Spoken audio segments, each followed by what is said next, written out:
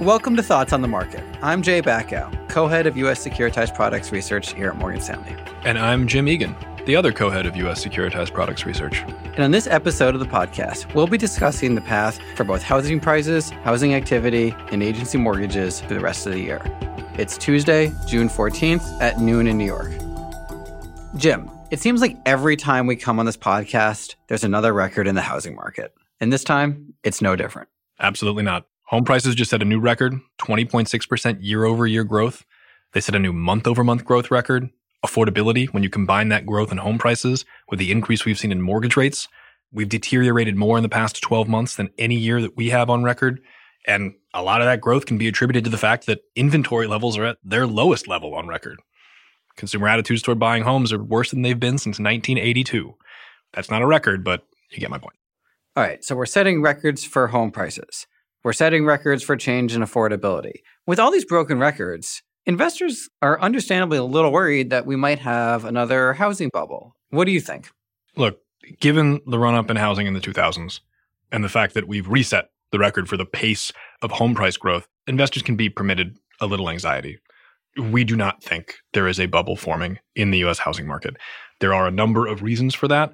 Two things I would highlight. First, the pre-GFC run-up in home prices, that was fueled by lax lending standards that really elevated demand to what we think were unsustainable levels, and that ultimately led to an incredible increase in defaults, where borrowers with risky mortgages were not able to refinance, and their only real option at that point was foreclosures.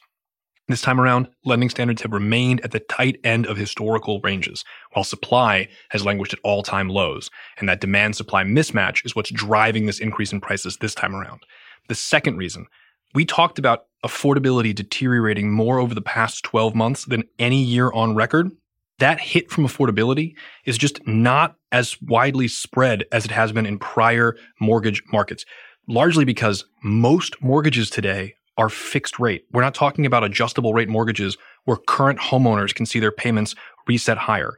This time around, a majority of borrowers have fixed rate mortgages with very affordable payments, and so they don't see that affordability pressure. What they're more likely to experience is being locked in at current rates, much less likely to list their home for sale, and exacerbating that historically tight inventory environment that we just talked about. All right, so you don't think we're going to have another housing bubble. Things aren't going to pop. So does that mean we're going to continue to set records?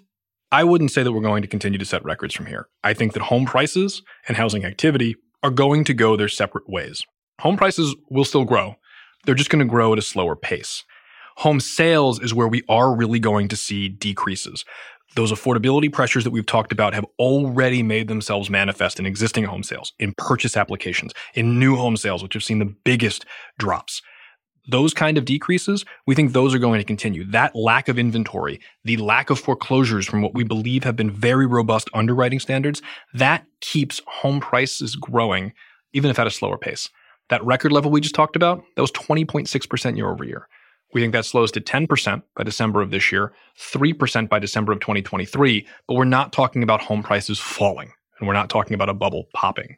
But with that backdrop, Jay, you cover the agency mortgage-backed securities market. It's a large, liquid way to invest in mortgages. How would you invest in this? So buying a home is generally the single largest investment for individuals, but you can scale that up in the agency mortgage market. It's an $8.5 trillion market where the government has underwritten the credit risk.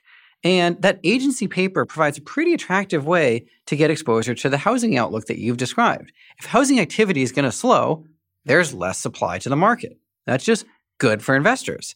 And the recent concern around the Fed running off their balance sheet combined with high inflation has meant that the spread that you get for owning these bonds looks really attractive.